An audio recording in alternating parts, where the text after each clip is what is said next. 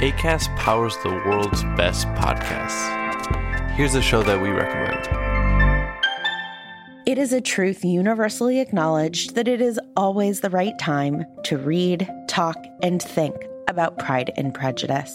But why is it this book that we universally acknowledge? Why has Pride and Prejudice lasted for over 2 centuries as the most famous romance novel of all time? This season of Hot and Bothered, award-winning journalist Lauren Sandler and me, Vanessa Zoltan, are looking closely at Pride and Prejudice, interviewing experts, and trying to figure out what this book has taught generations of readers about love. Listen to Hot and Bothered wherever you get your podcasts. Acast helps creators launch, grow, and monetize their podcasts everywhere. Acast.com.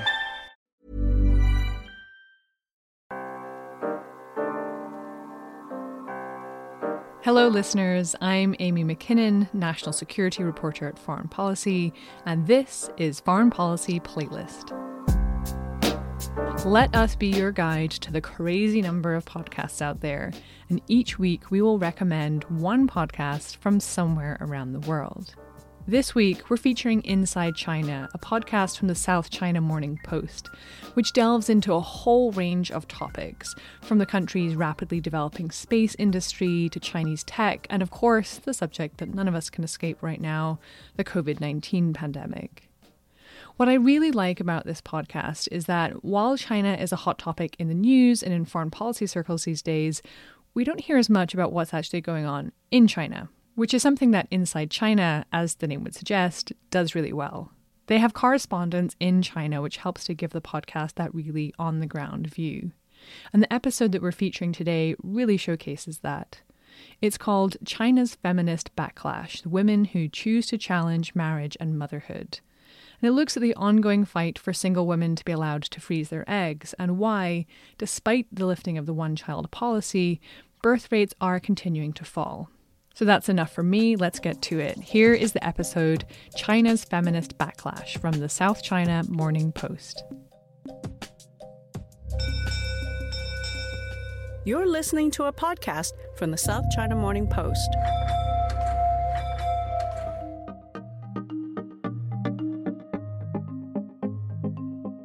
A few months ago, we put out a podcast about Mulan, the legendary Chinese warrior whose story is not just a moneymaker for Disney. Her story is also a cultural benchmark for Chinese women and an icon of female empowerment.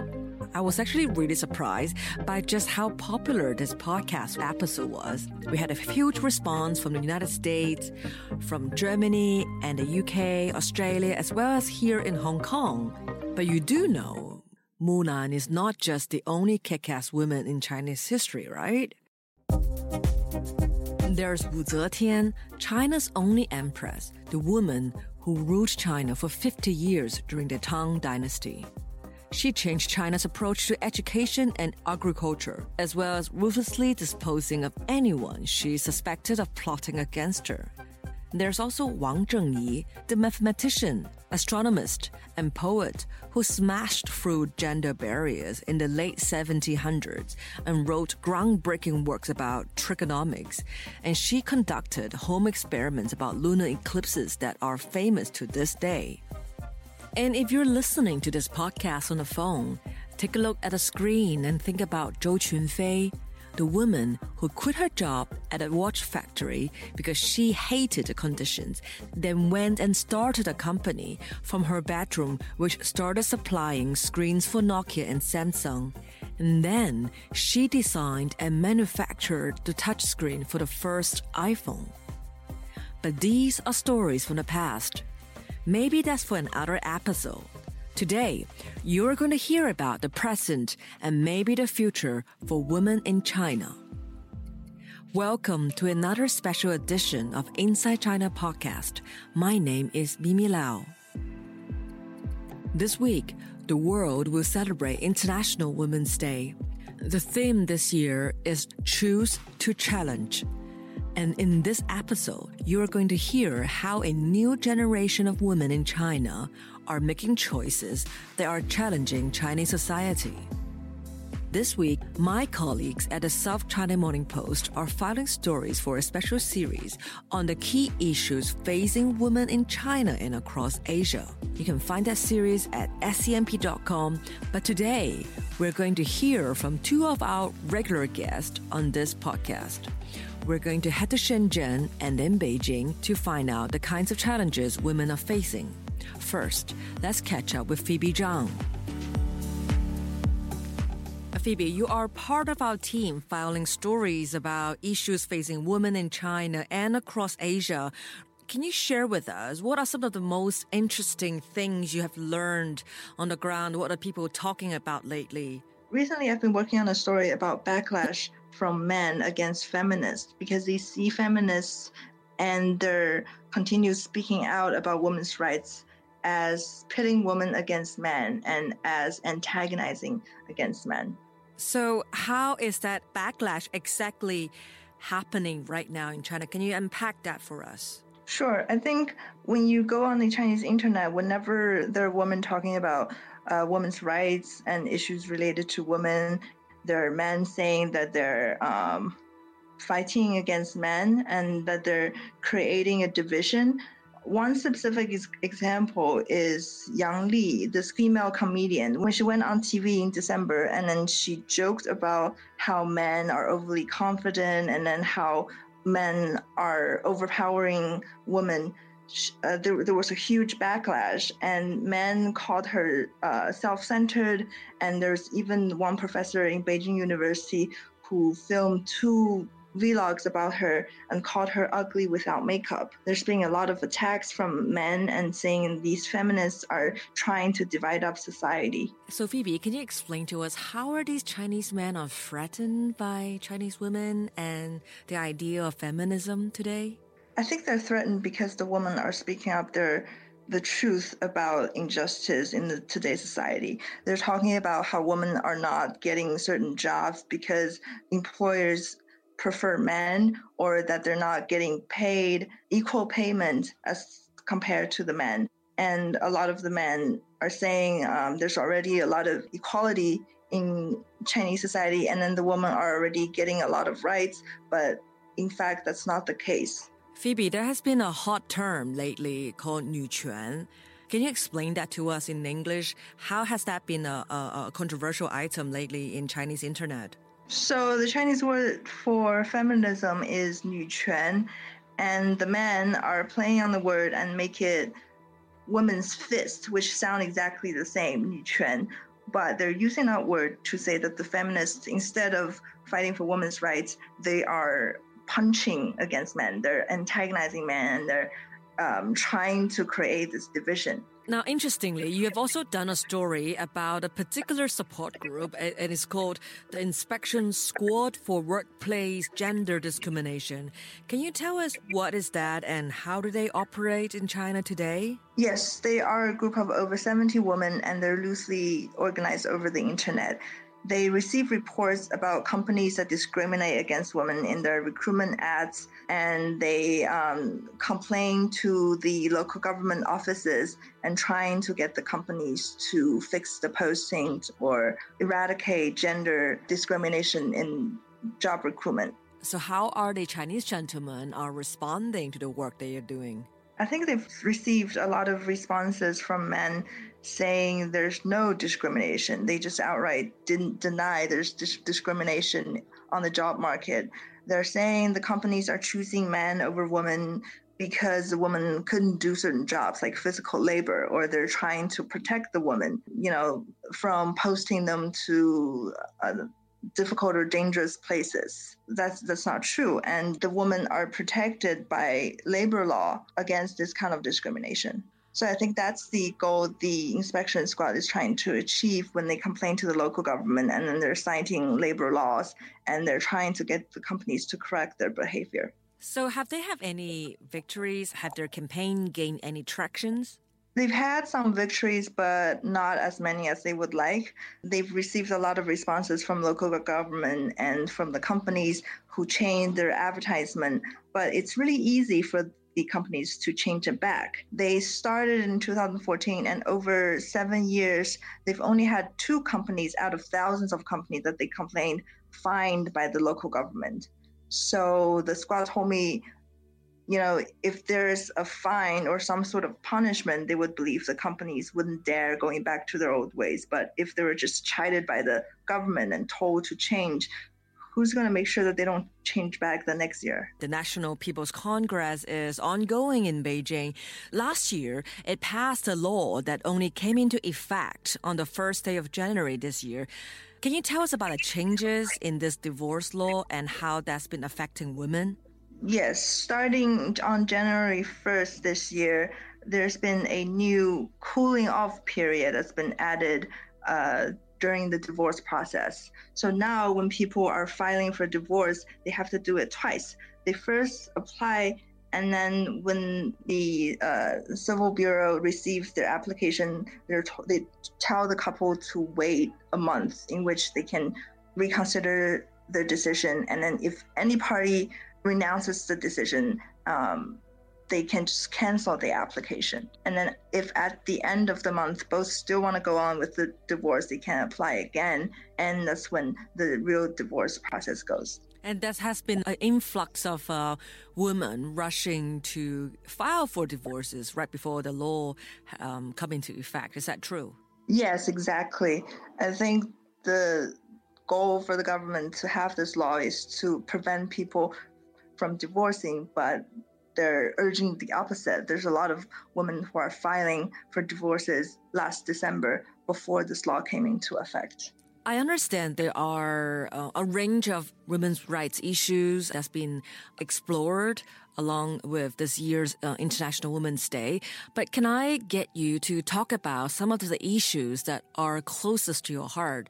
I've been working on a couple of stories about the rights of single women. I've been working on a couple of stories about the rights of single women in China. Even though I am married, I believe there shouldn't be one conformed family structure, and I believe these women deserve the same rights as married women. So I've been working on a story about how the single women aren't allowed to freeze their eggs in China. That right is only preserved for married couples. So how are these single Chinese women challenging this reality in China? In 2019, an unmarried woman sued a hospital in Beijing after they required her to provide a marriage license before she's able to freeze her eggs. She's still waiting on the final court judgment on that, but there's been a lot of media reports, and she had a lot of sharing sessions online. People wrote extensively about her, and there's increased publicity about this issue. Phoebe, that was 2019, and we understand she is continuing with her effort to generate more awareness and debate. Do you think her consistent effort in promoting this agenda in this year's National People's Congress is likely to gain any attention? I don't think she will get the attention of NPC members, but they've been writing to the members every year, and they've been talking to the media, and they're trying to create more influence so that more people get to know this issue. Why is this such an unpopular debate in mainstream Chinese society? I think the lawmakers aren't taking this from the point of view of women's rights. They are trying to prevent surrogacy and black market egg selling by this law. So the birthrights of women who are unmarried, that's not really on their agenda. In another word, why are people so apprehensive about single women trying to freeze their eggs? Because traditionally, there's still the view that single women aren't able to raise their children well, that they still need to do it in a traditional married environment. In the past, when they had the one-child policy, children who are born out of wedlock could not get hukou, that's the household administration, and the people are usually fined.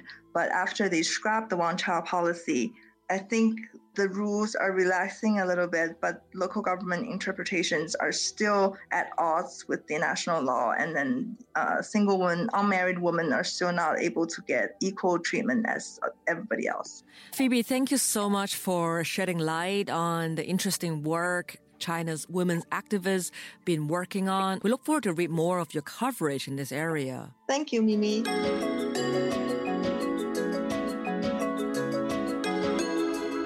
Let me give you some background on a very specific challenge for all of China right now. It's been 5 years since the one-child policy has officially ended, but birth rates are still not going up. In fact, they are going down, way down.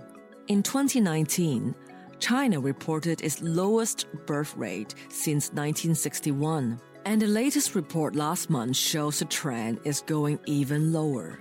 Maybe right now you're thinking, China has the biggest population in the world. And that may be true, but with less and less women having children in China these days, it means the country is rapidly aging. There are some estimates that say China's population will start shrinking as soon as the year of 2027.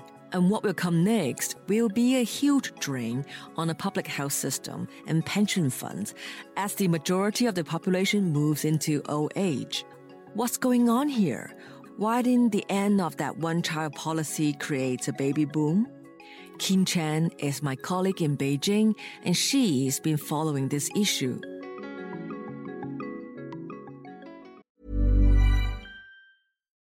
Hey, my name is Coleman Hughes, and I'm the host of the podcast Conversations with Coleman. I think that the country is in flames already. We are headed toward the end of the American project. The ability to think and speak freely is what moves society forward, where I have honest, unfiltered conversations about the most pressing issues of our time. Our world is becoming more polarized. Partisan hatred has infected every sphere of life. You can be canceled for having opinions that depart from the consensus of a few social media. Join me every week on Conversations with Coleman as I challenge convention, question everything, and seek the truth with an open mind.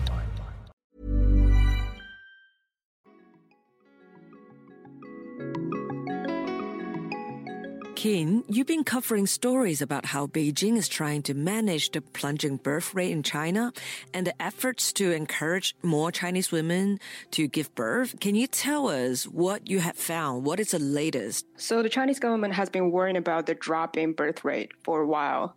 What they're trying to do is they're trying to give people incentives on paper to draw them to have more kids. They're saying that they will have policies that help young couples to find job easier, to buy or rent homes easier, to help university or college graduates to be able to relocate to bigger cities easier.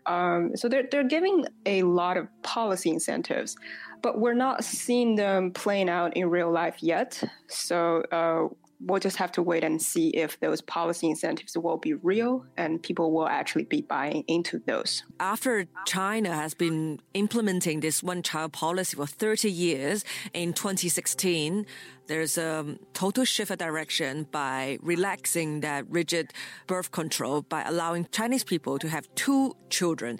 Earlier in your coverage, you picked up on a story from Shanxi province where a proposal has been made to matchmake women. What is he exactly suggesting, and how well is this proposal being received? The proposal comes from Guo Xinping, who is a director of a state-owned reproductive science institute. And she is one of the local legislative deputies in the Shanxi province. What she was proposing is that she said the government should create a good matchmaking environment and encourage women aged between 21 to 29 to give birth during this optimal reproductive period. So the phrasing of her suggestion is quite interesting. The first time we saw it, when I asked other women how they feel that, they never really liked that phrase, that optimal reproductive period.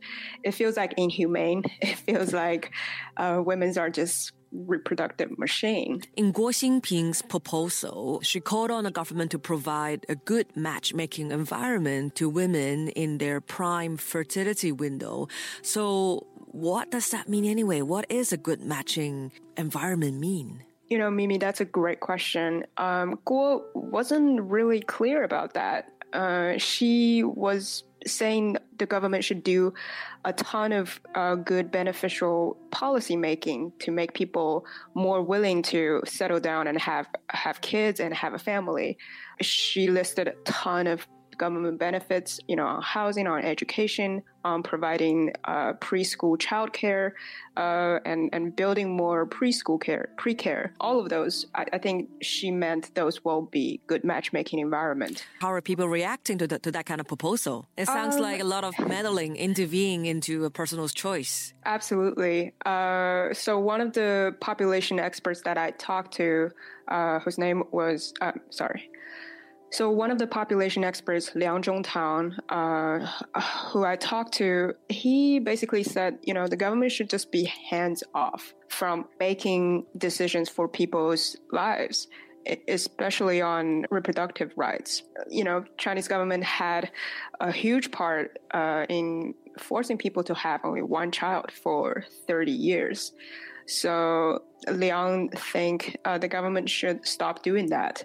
If China is having a demographic crisis, so be it. You can't force people to have more children, like you have forced people to have less children. It sounds like for the first 30 years, you've been forcing people not to give birth. And now when we hit another crisis, now you're trying to force people to give birth. It sounds like people are always forced to do this or that. Reproduction just doesn't work that way. Is that what you're saying? Yeah. Reproduction is human rights, essentially. And people should have their freedom to choose have children or not to have children. Or how many. Exactly. Yeah. In your story, you also interviewed a really interesting lady. Her name is Zhang Alan. She's a feminist and she's been advocating for single mothers' rights. Can you tell us more about what she does and what you have spoken to her about? Yeah, so Zhang Alan runs a women's rights advocacy group called Advocates for Diverse Family Network. She's a quite interesting woman. She is a single mother herself.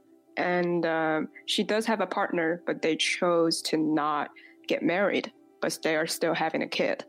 And basically what she does is that she helps other women in China to have their own choices, whether in terms to have family with a man or not with a man, or with a woman.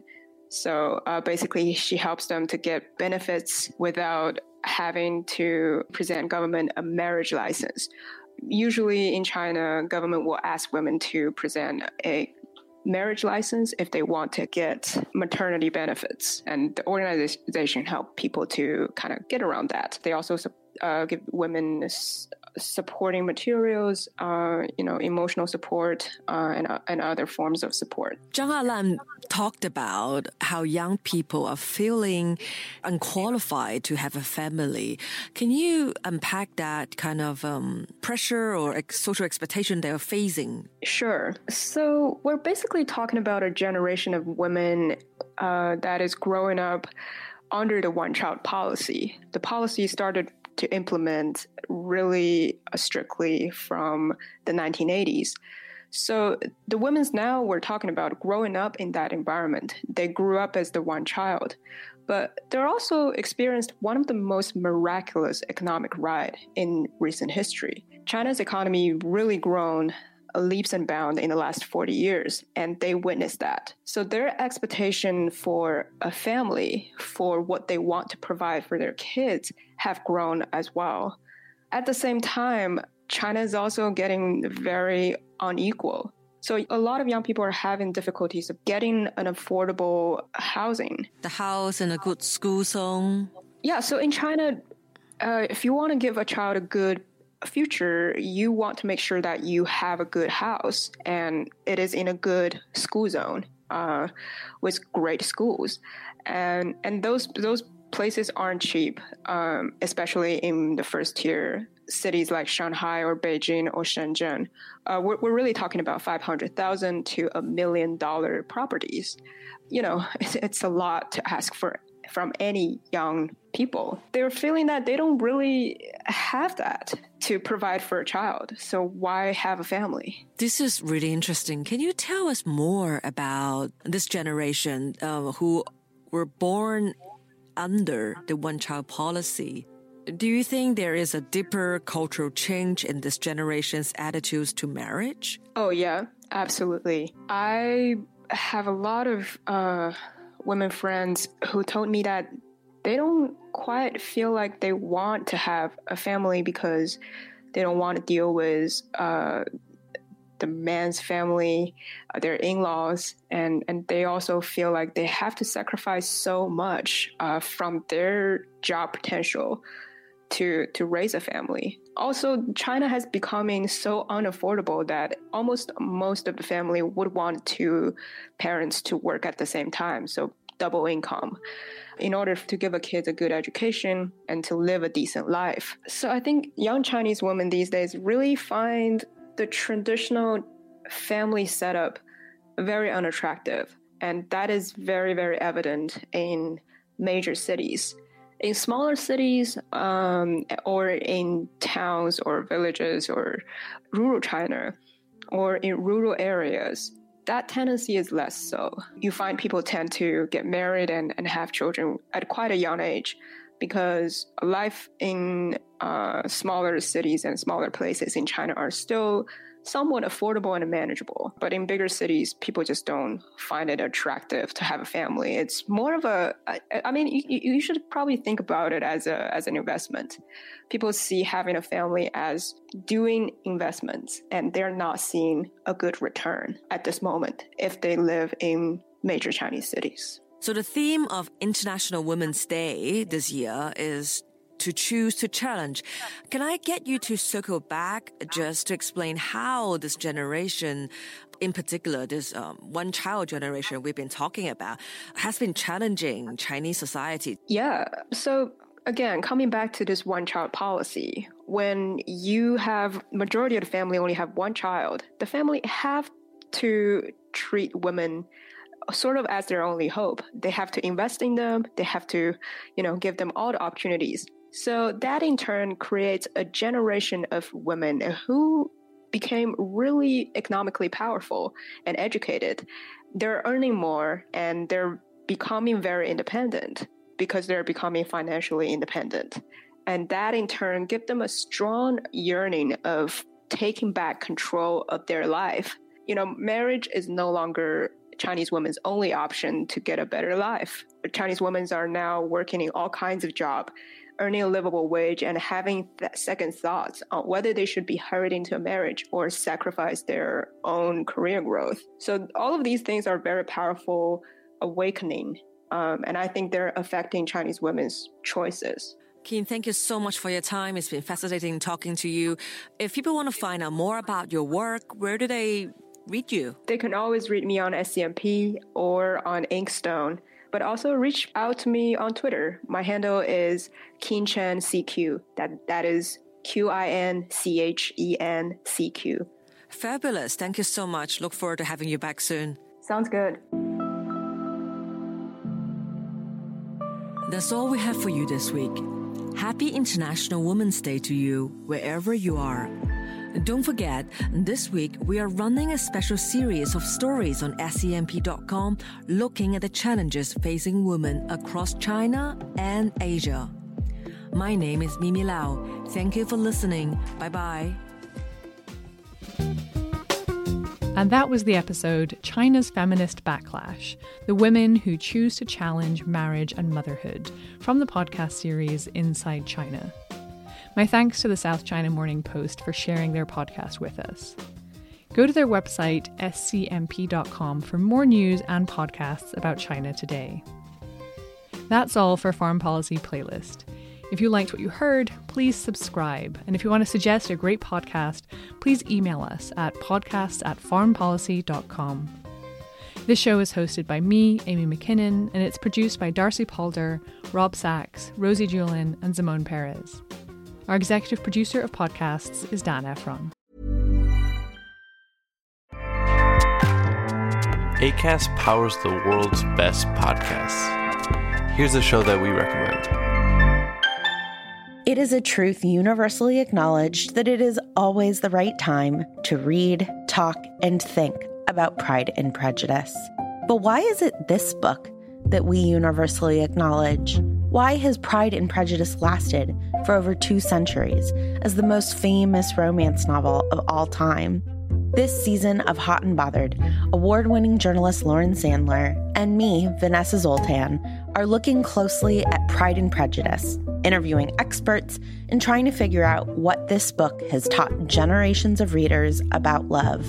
Listen to Hot and Bothered wherever you get your podcasts. Acast helps creators launch, grow, and monetize their podcasts everywhere. Acast.com.